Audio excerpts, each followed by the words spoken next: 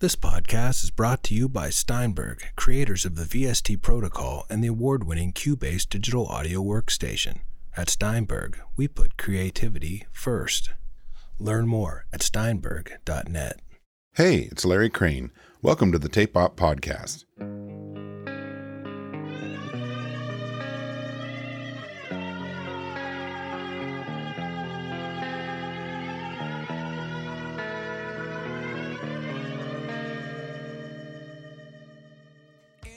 Michael Beinhardt's name is graced some of popular music's seminal recordings, including Herbie Hancock's Future Shock and Soundgarden's Super Unknown. He is a musician and producer, author of Unlocking Creativity, a producer's guide to making music and art, and most recently has launched a service for artists and bands that focuses solely on pre-production. Online publisher Jeff Stanfield caught up with Michael from his home in Los Angeles to learn more. Enjoy.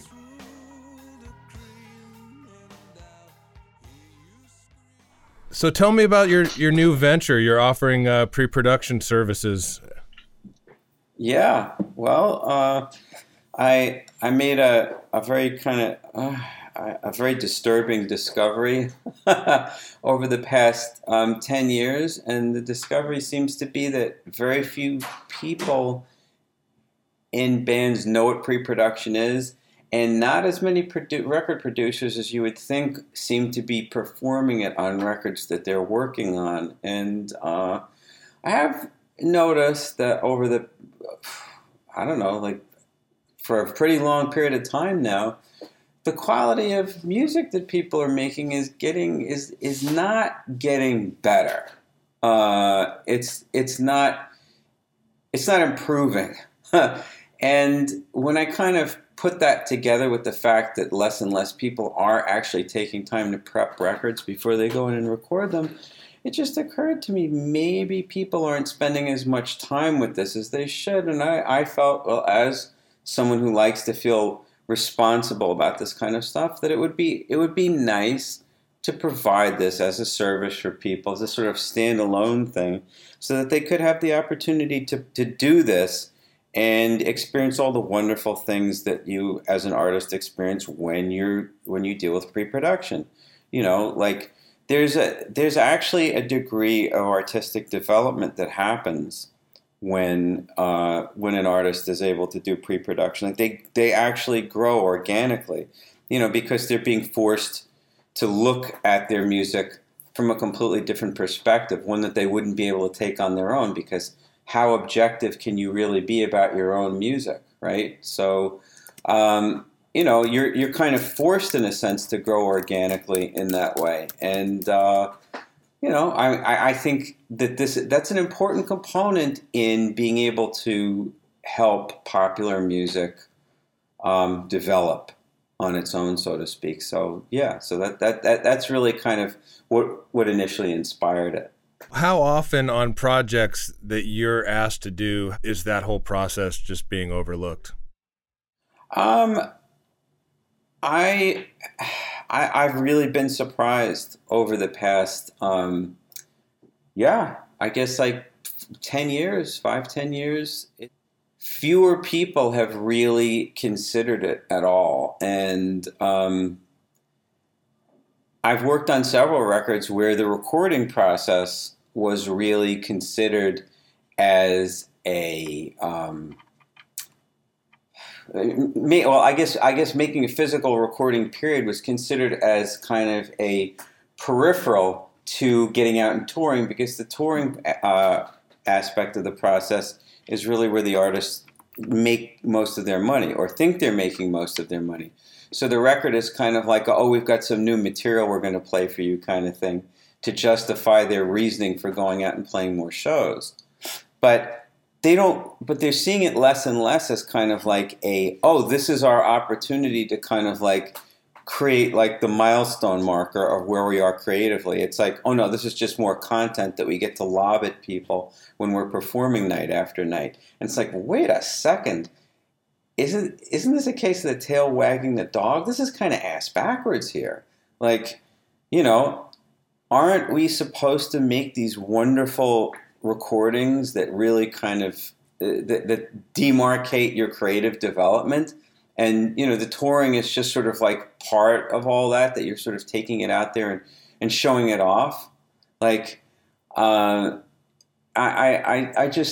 couldn't really understand that. And then seeing artists who have written a bunch of songs and don't, and go like, okay, here are songs that we're going to record, so let's go in and record them.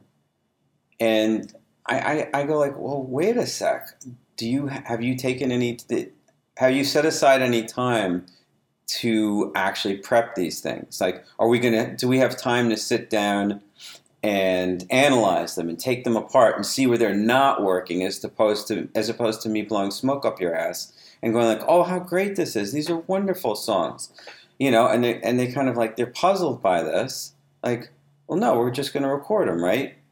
And that to me that's a really sure way to kind of end your career, or at very least stagnate very quickly, because there's no growth. There's no potential for artistic growth at all. See what I'm saying? I know this is a sort of a tough question to answer because every band is different, but where are the areas that need to be worked the hardest when you're ripping down somebody's song?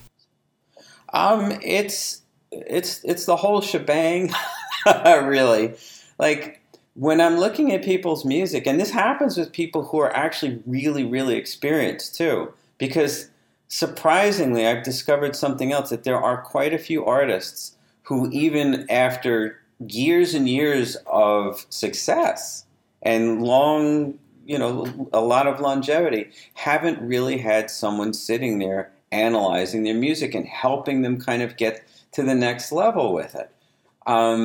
I'm surprised by how people are missing aspects of their arrangements. I mean, I shouldn't say that, because a lot of these aspects are things that, like, that you benefit from having an outside ear on.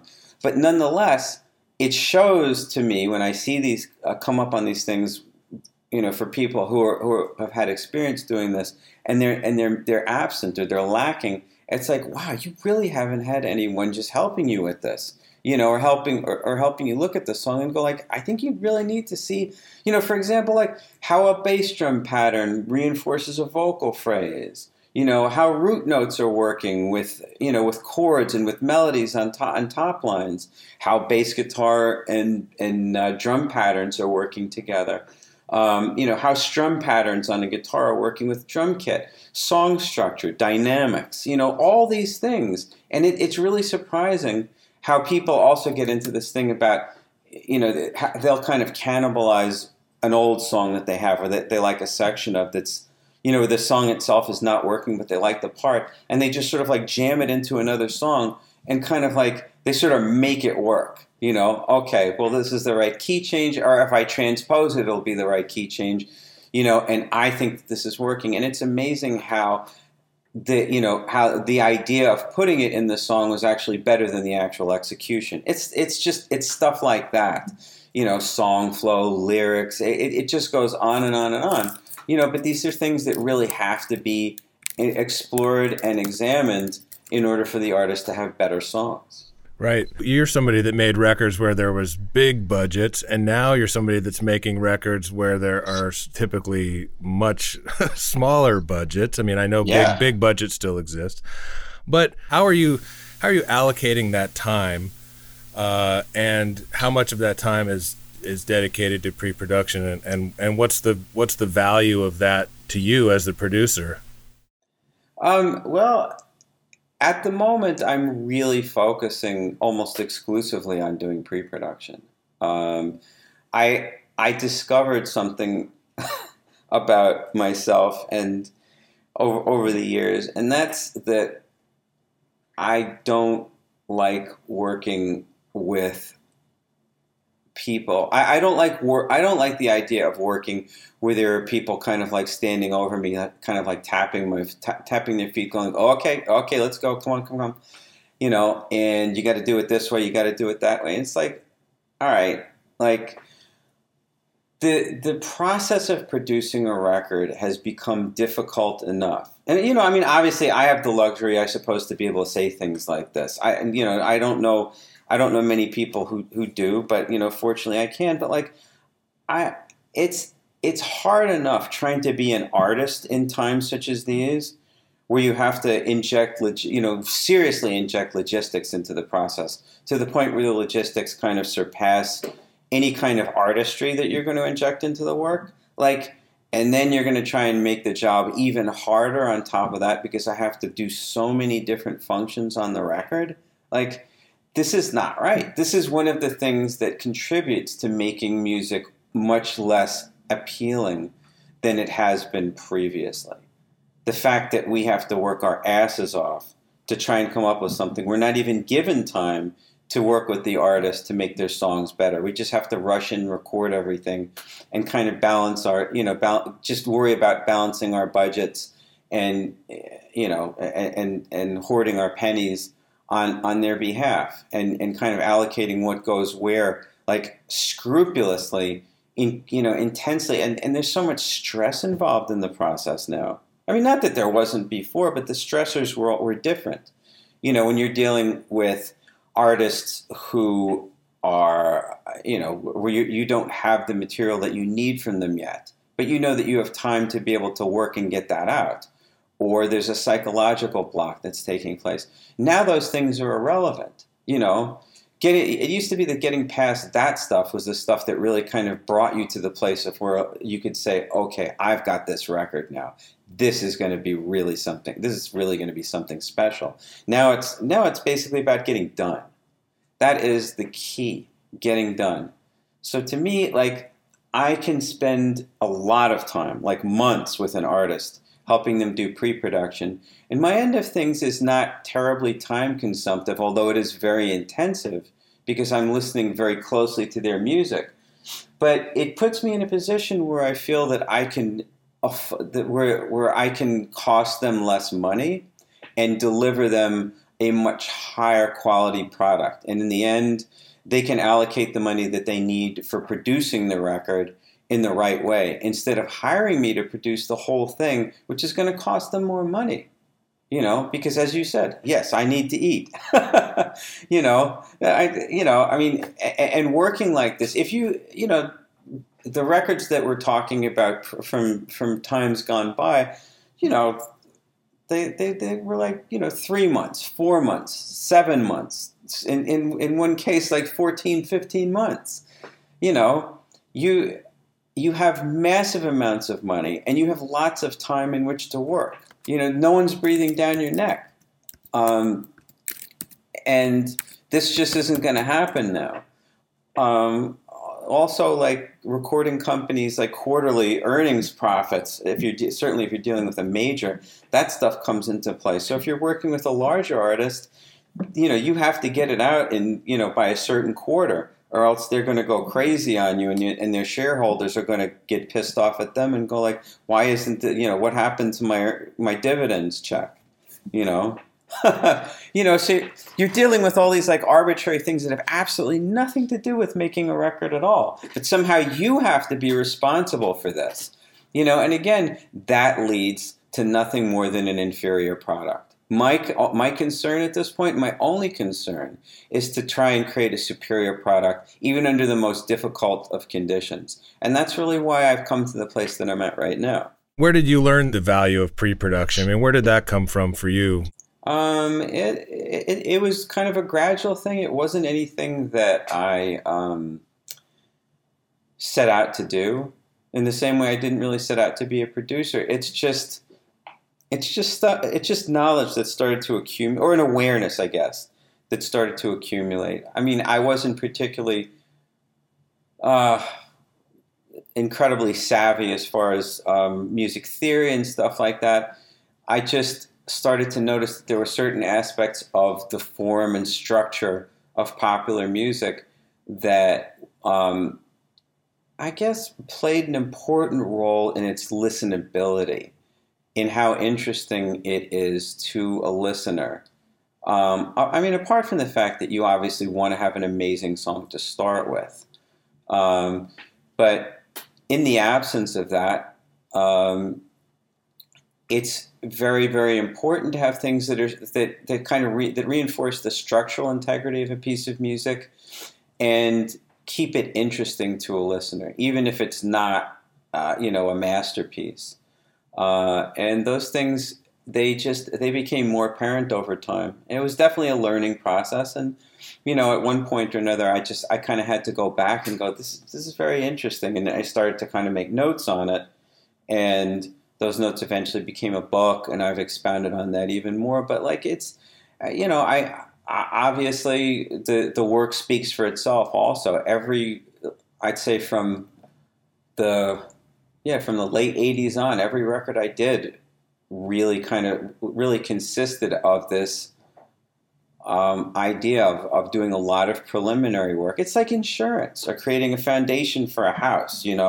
It's like, you build a beautiful house on a rickety foundation, it's not going to matter how nice the house looked, Yeah, agreed. Can you walk me through, from a past record that you've done, maybe walk us through some of the things that you did in pre-production to make that record better? Soundgarden or whatever. I mean, you got some really amazing songs, you've got a great band, you got a great singer, but obviously a lot of work went into that early. What was that work like? Well, I have to say, from my end, as far as arrangement, I had virtually no input on that record arrangement wise. However, if they'd done the record with a different producer, the record that would be completely different. A lot of the songs that are on there wouldn't exist, including many of the best ones. And that was because when we started the record, they sent me a tape of what they were planning on releasing, and most of it was not. It wasn't up to par with what I think the record everyone else had envisioned was going to be, and I had to put that to them, which is not the most pleasant conversation to have. And from there, it was 2 months of hard work, and it included some soul searching and a couple of really intense conversations with Chris about the process. But this is also part of that preliminary process, being able to go to the artist and say, this is not working and here's why, to be able to explain it properly.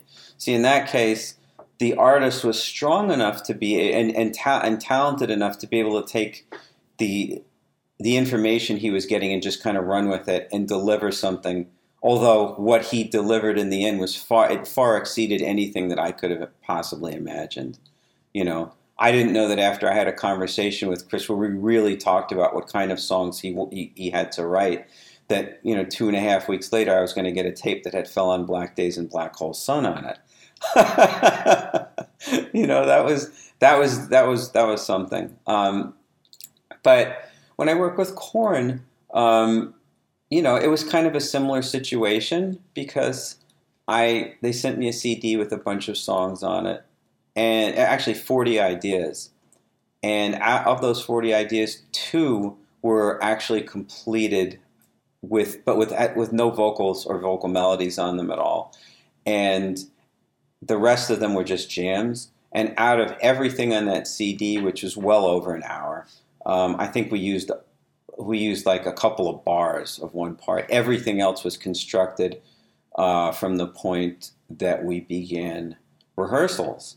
And, I had to actually take stock of the situation and see how they were performing out here in California, where they were dealing with so much interference. And I finally said to them, look, guys, we're not getting any work done because you're constantly interrupted. Your attention spans are wandering. We have to go somewhere else. And so we wound up going to Arizona, which, as I found out later, was also kind of rough because there were a lot of distractions there. But at least they were away from a lot of the things that were really driving them crazy. And we were able to focus. And what that pre-production consisted of was me basically sitting in a small room with them with tiny amps and an electronic drum kit and building up song structures literally from the ground up. That was a really long and arduous process. But, when you do this kind of work, it's the artists are different, the situations are different, the individuals, as individual people, they're different too. And from my point of view, I have to take stock of the situation and figure out how to optimize it to get the best result possible. That's what it's about. I mean, it sounds in that situation like you're the facilitator and the babysitter to some degree if you're really trying to just keep them on point. I mean, obviously that's part of the role, I guess, too. I mean, your job, when I hear that, I think that, well, you're producing the record. You're not just doing pre-production, Well, yeah. Yeah. No, it's yeah. I mean, I was face to face with them constantly. Doing pre-production now, it's a different story because I can do it remotely. But again, that's a circumstance where people did have the kind of budget that enable us to work that way. And also at that point I was dealing with an artist that were pretty far along in their career. They were in a position, I think, where it was, I'm not going to say it was harder for them to feel motivated, but it was the type of thing where they didn't have to do this. They could have rested on their laurels for the rest of their lives and probably done okay, but still they professed ambition. They actually wanted to do something that would be able to create a continuum in their career. And having a mission statement like that to preface a record, especially with an artist like that, like you're sort of honor and duty bound to create something that's going to be very special for and with them. So I did what I had to do, and yeah, that definitely involved a lot of what you described. Just going back to Chris Cornell and Soundgarden, when you initially heard the music, well, I mean, what was that conversation like? To telling them this isn't as good as it can be? I don't recall exactly, but I do know that I was a little worried. I was a little worried because I didn't really like anything that I heard on there. I mean, it all kind of left me a little cold. And even though the song Spoon Man was on there, which was the first single off the record, I was still like, is this the best that they got? And I knew that I had to speak with them about it. And I don't remember how exactly the conversation went, but I made it very clear to them that we couldn't start recording until we had the right material. And that immediately put me on thin ice with them, because that's not a thing that you really want to say to an artist, especially at that level. And I guess be able to maintain a civil relationship with them, but sometimes you just have to put that kind of stuff aside and go like, well, what's best for for this artist's career, and the potential record that we're going to make. My relationship with them, or the fact that they need to hear the truth about this, because this could be the difference between them making a great artistic statement and not having a career at all. I mean, have you ever had a situation where that backfired and they just fired you? Fortunately not. No. Nothing like that's happened. I think on that record, I feel that it came dangerously close, but no, I've learned that if you're going to present people with statements that contain such gravity, that it's also good to do it as diplomatically as possible. And so, on a project like that, you sort of already agreed to do the record, and then you're hearing the music. I know a lot of people get sent music and then sort of decide, well, I don't think this is for me, or yes or no. But you were obviously hired and brought into the process super early. Well, at that point in their career, Soundgarden were pretty highly regarded. So it was one of those things that I think a lot of producers would see as kind of like a notch in their belt.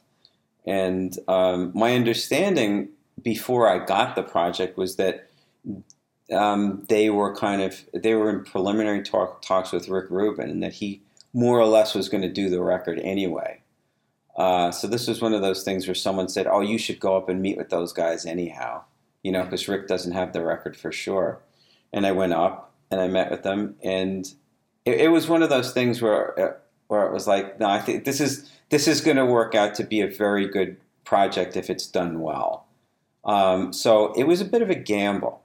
It was kind of like a calculated risk, but it's one of those things where you, at that point in history too, like you were kind of able to plot the trajectory, the potential trajectory of artists like those, and everyone sort of in the music industry sort of looked at Soundgarden as being like the next big rock band. All they had to do was have a really significant record, which hadn't been created at that point, but that was all they needed to do, and their success was pretty much guaranteed. So that's kind of how I went into it, really. I was like, we're going to have to make a great record somehow. I don't know how, but it's going to have to happen. And, it was that was my mission, but it was also my challenge. So, it was, I think everyone saw that as being potentially a great opportunity. I mean, for example, that's why I think Rick was, had met with them already too. Right. Because it was inevitable. It seemed, well, I mean, back then you could say things like that, it was funny though, because hearing the demos after we met, I was like, whoa, boy, we got a lot of work ahead of us. Were the band, are they willing to do that work? And what was that work like? Well, it took 2 months. I think it was a lot of hard work. It consisted of me waiting for demos, coming out there a few times. I know some of the guys in the band from at that point were dismissive of me being there because they weren't really used to having a producer being quite so hands-on or being directly involved or even wanting to comment on what they were doing. I think it was kind of like, hey, we'll handle our shit, you handle yours, kind of thing.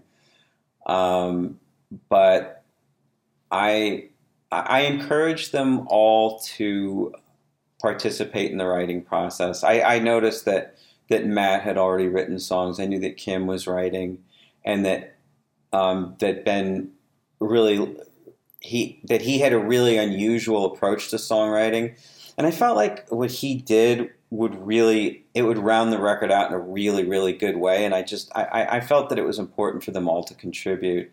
So I actively encouraged them, and I just spoke with them regularly. And, Chris would send me demos. I think I'd get a demo like every 3-4 weeks or something like that. And, once in a while I'd get a really good song. And a lot of what he was sending me was sort of like, eh.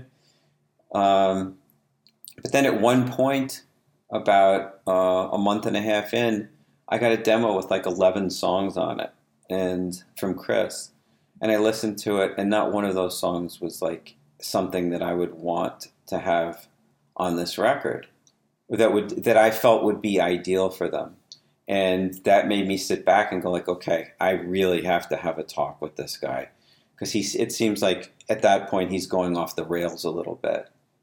Because they really they felt kind of stale, to be to be perfectly honest. And for someone as talented as Chris, that's just not acceptable. And that's really where this one conversation came from, which yielded, from what I could tell, Black Hole Sun, because we spoke very directly about what he was going to work on next. What kind of music it was going to be, and it really came down to like, he felt that he had to write songs that would be that Soundgarden fans would find appealing, which explained a lot to me about why things were sounding so stale. And I said to him, look, don't worry about these people. They're going to love what you do if it has conviction, if it's got you in it. You know, write songs that you love to write. Write music that appeals to you, that speaks to you, that you feel you're speaking through. You know, and I think that concept was a little foreign to him because he really hadn't put himself in that state of mind. I don't know. I don't know how long, maybe never, but probably at some point, but not recently. And, you know, I asked him what type of music he liked, and he told me, and he said, well, write songs like that, you know? Yeah, and he said, but what if it doesn't sound like Soundgarden? I was like, don't worry about that. When your band play it, as a band, you will make it Soundgarden. It'll be Soundgarden, so it won't matter what it sounds like, you know? And he went off and he created brilliance, in my opinion. Like when I got that demo tape, Black Hole Sun was the last song on the tape. Everything on it was good. Everything on it was great. We didn't use two of the songs that were on it. We actually recorded one of them. We didn't wind up using that. I wish we had, but they put it on the next record. It was called Tighter and Tighter, and it was Fell on Black Days, another song that he did with Jerry Cantrell playing on it. Tighter and Tighter and Black Hole Sun. I heard Black Hole Sun. I played it 15 times in a row. I was, from the very first arpeggios, I was like, what in God's name is this? It was amazing. I was stunned beyond belief.